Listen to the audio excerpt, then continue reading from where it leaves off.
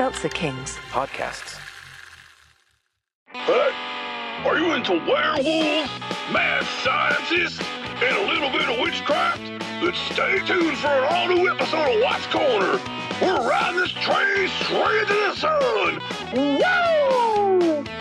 Tune in to a classic episode of Watts Corner on the Seltzer Kings Network. Available on all podcast platforms. Well, Gavin, you tell the Secret Service that when I wrote "Bring Back the Guillotine" on my jacket, it wasn't a political thing, it was a fashion statement. Asses. The following podcast contains like FU and S and stuff like that, and then MF and stuff like that. Those are they're not words. Those are names of spirits. explicit language.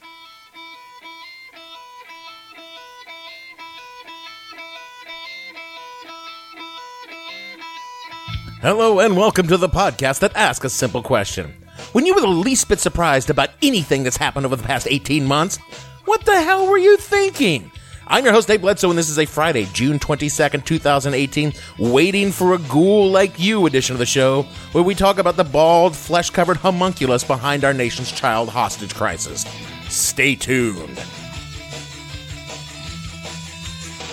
The What the Hell Were You Thinking podcast is brought to you by White Supremacy, making shit real comfy for white people for over 400 years. When it comes to systemic elevation of an ethnic group, White Supremacy offers best-in-class performance for Caucasian persons. Everywhere, no other societal construct offers the premium luxuries and amenity of White Supremacy. No matter your social station or income, White Supremacy is scalable and tier-based. It's a system of ethnic privilege that guarantees you will be better off than similar economic level minorities. No matter how much or how little you try, White Supremacy is here to make it a little easier for you. Offer valid in all 50 states. Few restrictions or exemptions apply. Consult your geneticist for questions about the purity of your Caucasian status. I need to start with an apology for last week. I had a show written. It was a nice show full of snarky little jokes about Trump and Kim Jong-il in Singapore. I had this whole thing about how reality shows gave us Trump, and Trump is running the country like a reality show. But then the news broke big about the scale and depravity of the crisis on the border, where United States federal agents are literally tearing screaming children from the arms of their parents and incarcerating them in kiddie concentration camps. And to be fucking honest, I lost it. I couldn't do a jokey, fun show, and I was too fucking furious to think coherently about writing a new show, so a new show wasn't going to happen. I thought about cracking the mic and just cursing until I ran out of profanities, but even that fell short of describing the fury and impotence that was raging in my veins. And as bad as that feeling was, by Monday, somehow they made it worse, because the Trump administration began the most shocking series of lies I've ever witnessed. I mean, I've seen some shit in the past 18 months, and I lived through the whole Clintonian sexual relations thing. That was a shining moment in political mendacity.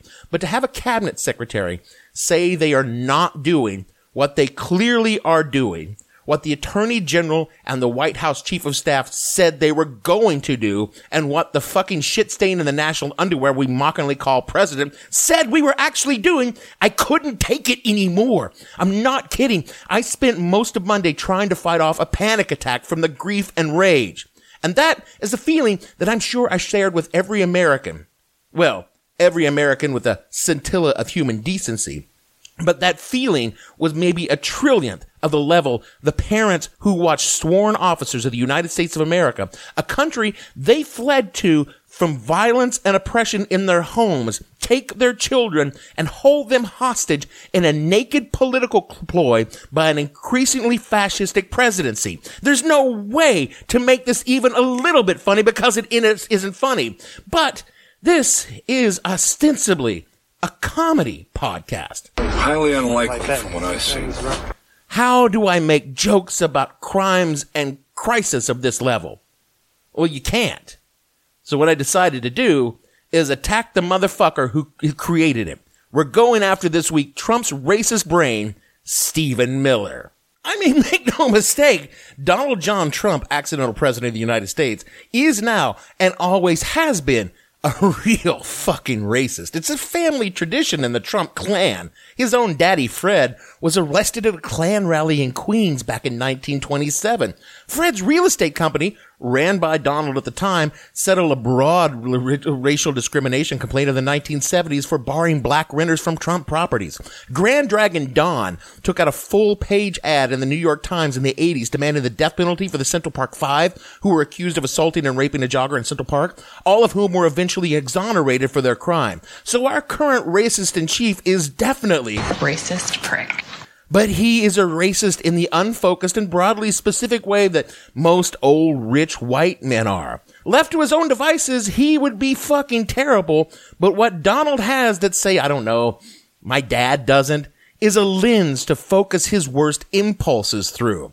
Trump's lens is a dude named Stephen Miller. Santa Monica fascist and first edition Monster Manual doppelganger Stephen Miller is 32-year-old advisor to the president for Reich Purification and Aryan Affairs. He's the son of Southern California real estate investors, both of whom, ironically enough, are second-generation descendants of Jewish immigrants from Eastern Europe. Of course, yes. When his great-grandparents arrived in the United States, fleeing pogroms in their native countries, they arrived penniless and couldn't speak any English, only Yiddish. One could say that they came over to the United States and infested the country and turned it into a refugee camp. Now, little Stephen was not always the soul-leeching, gullible scrotum sucker that he is now. I'm sure at one point in time he must have been a normal little boy and never ever plotted ways to segregate his kindergarten class by skin tone. But somewhere along the way, something happened to him. Free tacos for everybody! Not you, Stephen. And Stephen changed. From the Hollywood Reporter in March of 2017, quote, at Santa Monica High School, he fought with teachers and students about what he saw was unfair liberal bias. He penned furious editorials in the school newspaper. In one, after 9/11, he railed against Islam and said Osama bin Laden would feel right at home at Santa Monica High School. After much haranguing, he successfully got school administrators to enforce a state law requiring students to recite the Pledge of Allegiance. He belittled diversity clubs and complained about letting Latino students speak in Spanish. Sounds like a douchebag. I mean, here is this dicknob speaking to his high school class in the early 2000s. I will say and I will do things that no one else in their right mind would say or do. Am I the only one who is sick and tired of being told to pick up my trash when we have plenty of janitors who are paid to do it for us? You can see that young Stephen was already well on the path to being the nocturnal shit weasel currently gnawing on the gangrenous asshole of the head of the White House today. Yeah, but what if there was a little more romance in the story? Well, the animatronic skin job went from Santa Monica to the Harvard of the South, Duke University, where he continued to impress his classmates with his antediluvian ideology and vicious hatred of the Untermensch. His cause célèbre was the Duke University lacrosse team accused in 2006 of raping a stripper at a teen party. And while the charges were eventually dismissed, Stephen the Slime Lord managed to beat that deceased equine for years, railing against the oppression of white men everywhere, particularly white men losing their hair in their teens. Just because I look like a penis. Oh, you do, Stephen. You completely look like a freshly shorn cock. Oh, and let's not forget that while at Duke, he palled around with notable Nazi Richard Spencer. From the Molted Penis farewell column in the Duke Chronicle in 2007, quote, consider the realm of issues where political correctness most strangles the debate. Race. For many at Duke, the last year offered a horrifying tutorial on the moral bankruptcy of the left's politically correct orthodoxy and the corruption of our culture at its hands. This is a perilous time for America. Inside our borders, the nation of e pluribus unum threatens to be fractured across ethnic lines by racial animus and divisive multiculturalism. We suffer from sagging patriotism, growing malaise, and a loss of faith in the noble history and principles that have made us great. Abroad, we face an enemy the likes we've never known that believes spilling our blood will open the doors for eternal salvation. Stop being a whiny little bitch. This fucking guy makes Charlie Kirk sound like fucking Plutarch. This is so much white butthurt in Miller's college writings. He makes my own back catalog of self-indulgent blather seem profound and insightful. Yeah, well, it's dick jokes at his expense, basically. Descendants to the right-wing derposphere brought him to Washington, D.C., courtesy of noted lunatic Michelle Bachmann. You guys remember Michelle, right? Crazy eyes, congressional representative from Minnesota, closeted gay husband with an affinity for deep-throating corn dogs. Yeah, you know, her. The Ragged Ghoul was Crazy Eye's spokesman, a job mostly consisting of translating her incomprehensible garble into far-right-wing diatribes about Obama being a Muslim. And after Crazy Eyes retired to wherever it is that batshit insane Republicans go when they're too crazy to appear on Fox News and Alex Jones doesn't want them on InfoWars, he found himself working for Alabama Senator Jefferson Beauregard Sessions III. The KKK guy? Well, not officially, but yeah. From an article in Politico, quote, Miller quickly rose through the ranks of the Senate office to become the senator's chief of communications. Those who worked with him say Sessions and Miller had a mind meld. Within a short period of time, Miller mastered Sessions' voice. The two of them really just connected in their worldview, especially, unquote. Oh, yeah. Jeff and Stephen are cut from the same cloth. Two birds of a feather, if that bird is a vulture that sits on the branch of a lynching tree. I mean, we're talking about a couple of assholes who, when they hear the lyrics to Billie Holiday's Strange Fruit, break out in giggles. Very good. Yeah, swell. Continuing from the Political article, quote, Miller made a reputation for himself outside Sessions' office, too. He spammed reporters' inboxes with what they called stream of consciousness press releases at all hours. He called them up to deliver long and winding rants, though he was obsequiously gracious with female reporters. There were rumors that spread around that he wrote these columns at Duke that really walked a fine line on racial issues, to put it mildly, one staffer says. I've stood in a lot of hallway huddles where the talk was, my God, if you look at what he wrote in college, unquote. So, you know, a manic dude with a penchant for racism and the demeanor and appearance better suited to Dracula's Renfield than, I don't know, politics. You gotta just imagine, he was the perfect fit for the Trump campaign. So, Corey Lewandowski, noted assaulter of women and accomplished sad trombone player. I mean, look, I read today about a 10-year-old girl with Down syndrome who was taken from her mother and put in a cage. I read about did you say want to a 10-year-old with Down syndrome being taken from her mother? What I said is you can pick anything you want, but the bottom line is very clear. Plucked young Stephen from racist Uncle Jeff's office and made him the senior policy advisor to the Trump campaign on concentration camps and Zyklon B production. I'm sorry, Gavin is telling me in my headset that I was wrong about that. He is the senior policy advisor on immigration. You can see where I made that mistake. He went on to play the role of worm tongue to Trump's dotty old racist Theoden, forming and directing Trump's existing generic racism into a coherent agenda of hate and oppression. Impressive CV for someone your age.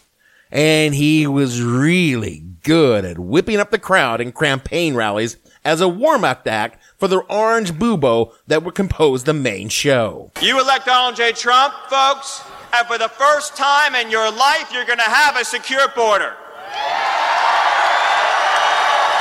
For the first time, folks, for the first time, the wait will be over.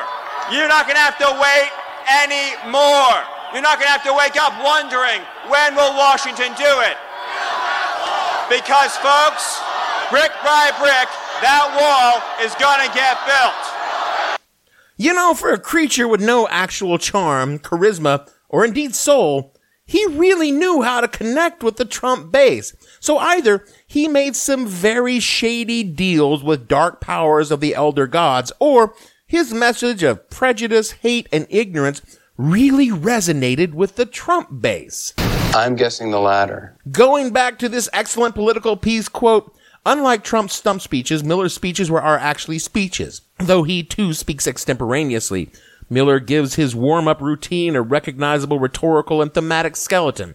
He alliterates, he alludes, he uses parallel structures. His warm-ups have an arc, but it's one that stops at its apogee, leaving the crowd just hungry enough for the denouement for the one man who can help us to ride in and spitball. Naturally, this flesh-feasting ghoul formed a close relationship with a steamed Scotch drinker and Percodan popper and notoriously successful fascist fighter, Stephen Bannon. The two Stevens were directly responsible for Trump's greatest White House hits.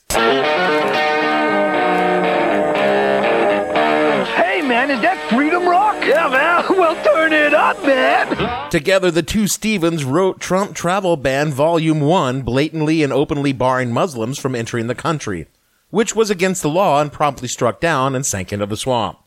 Then they went on to wrote Trump Travel Ban Volume 2, which slightly less blatantly barred Muslims from entering the country, which was also illegal. That one burned down and then fell over, sank into the swamp. So they wrote Trump Travel Ban Volume 3, which only obliquely barred Muslims, and that one has stayed up so far, and there we go. We have the strongest travel ban in this country until the Supreme Court comes along and maybe knocks it down, although probably not, because that's America today.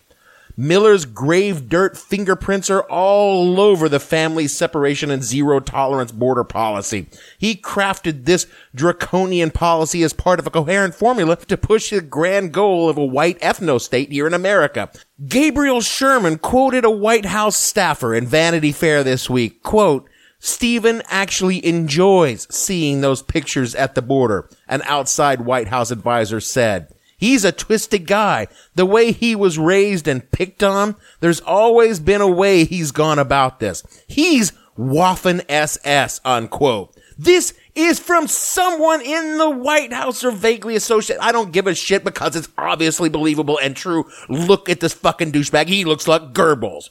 He also likely crafted the vague and easily knocked down executive order that Trump signed ending the policy, which in 20 days, because it's already against the law, they'll just start stripping kids again and putting everyone in fucking concentration camps. We are talking fucking concentration camps here. Make no mistake, Miller's no dummy. Everything he does is testing the waters, pushing the boundaries a little further, and each time he pushes, he managed to move the markers to get a little more of his agenda into the norm. It's not about winning in one fell swoop. It's about creeping autocracy and nationalism, wearing us down over time. That's the Miller plan. He's young. He's got time. From another article about Miller in Vanity Fair, quote, "Take him seriously and know that he is a dangerous person. He says he has a dangerous mind and a dangerous way of thinking. He wants to shift what America is about. You've got to stay vigilant. He's not taking days off. If there's one thing Miller is, and he's a lot of things, he's absolutely motivated.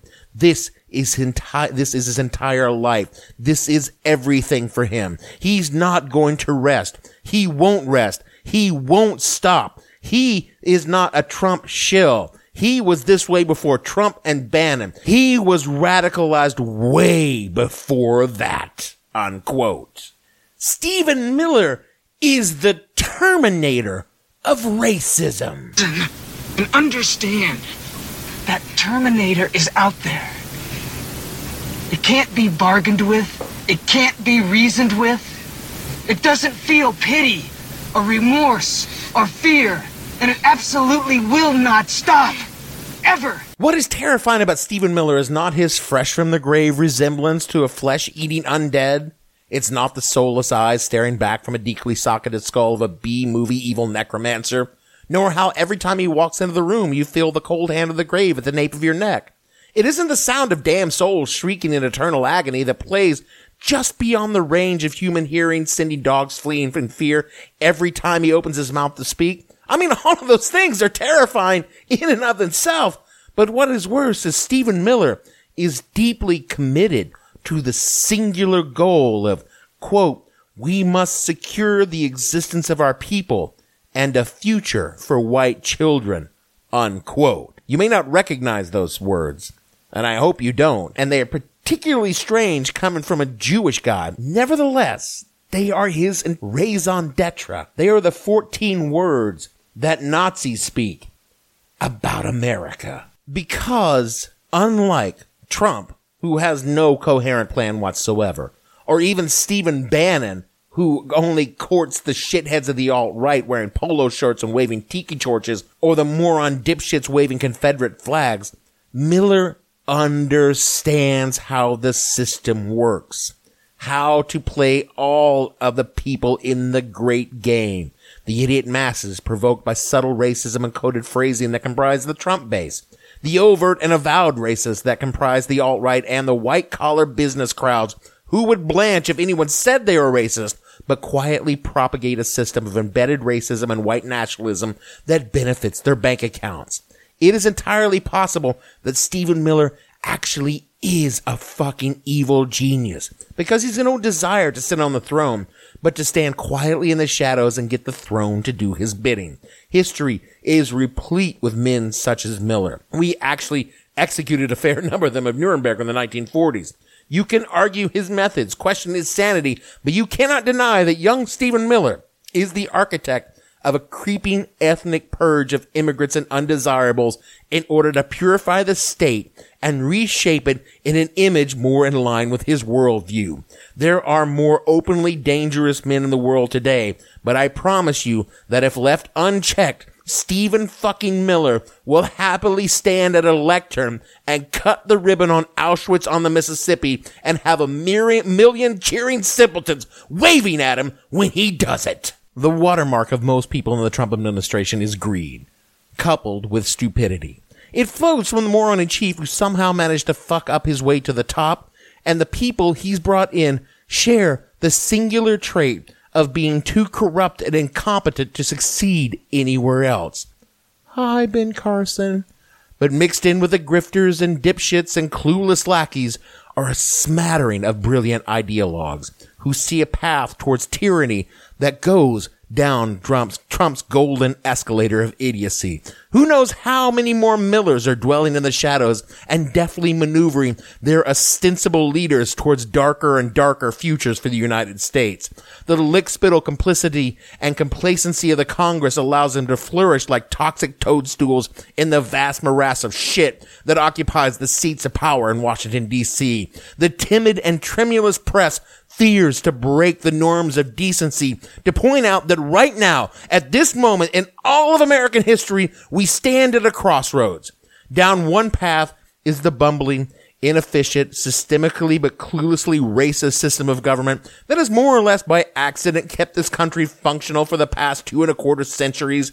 And down the other path, the one with a weathered sign, adored with a blood-soaked raven, is the path of the ghoulish denizens of despair, who will gleefully tear apart the institutions and ideals that compose the fragile sinew of American democracy, so they can feast on the entrails and flesh of our mutual fears and hatreds. They prey on the weak-minded, the embittered, and fearful, and grow stronger. They hear the cries of children torn from their parents and salivate because they know there is fresh carrion for the feast. All flesh is food, and the seasoning is the tears of those who stood against them, shouting a warning about what is to come. Surely our bones can be cracked and the marrow of decency sucked to sate their terrible and endless hunger.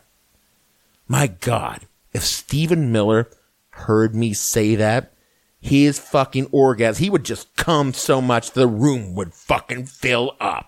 That is it for our show this week. Oh my God, that's so dark. Again, apologies for the first time in 2.5 years. I let you all down. I did not post something to the feed to carry you through the darkness. But alas, the darkness consumed me last weekend. Which is probably why this week's show reads more like H.P. Lovecraft than the usual upbeat fare of dick jokes and mockery you've come to expect from this low-rated podcast. But, it's really, really hard to make jokes when children are being taken from their parents to support political ploys of a fake tanned Mussolini. Remember a week or two back when we were talking about Ivanka being a feckless cunt? Yeah, that was about this exact same thing. God, those were innocent days. I wish we could go back. Remember when we wished we could go back to Obama? Now we're just looking to let go like a week or so back when things were not as fucking terrible. Speaking of going back and being terrible, you should rate and review the show wherever you get your podcast and go back to a simpler time when a podcast hope is hosted by an angry drunken man railing against the simplistic mechanism of grass corruption, We're the fare of the day and not the end of American democracy. All of my Cassandran cries are also on Twitter at @thehell_podcast and the show name on Facebook. All the shows are at the show name on SoundCloud and at www.whatthehellpodcast.com.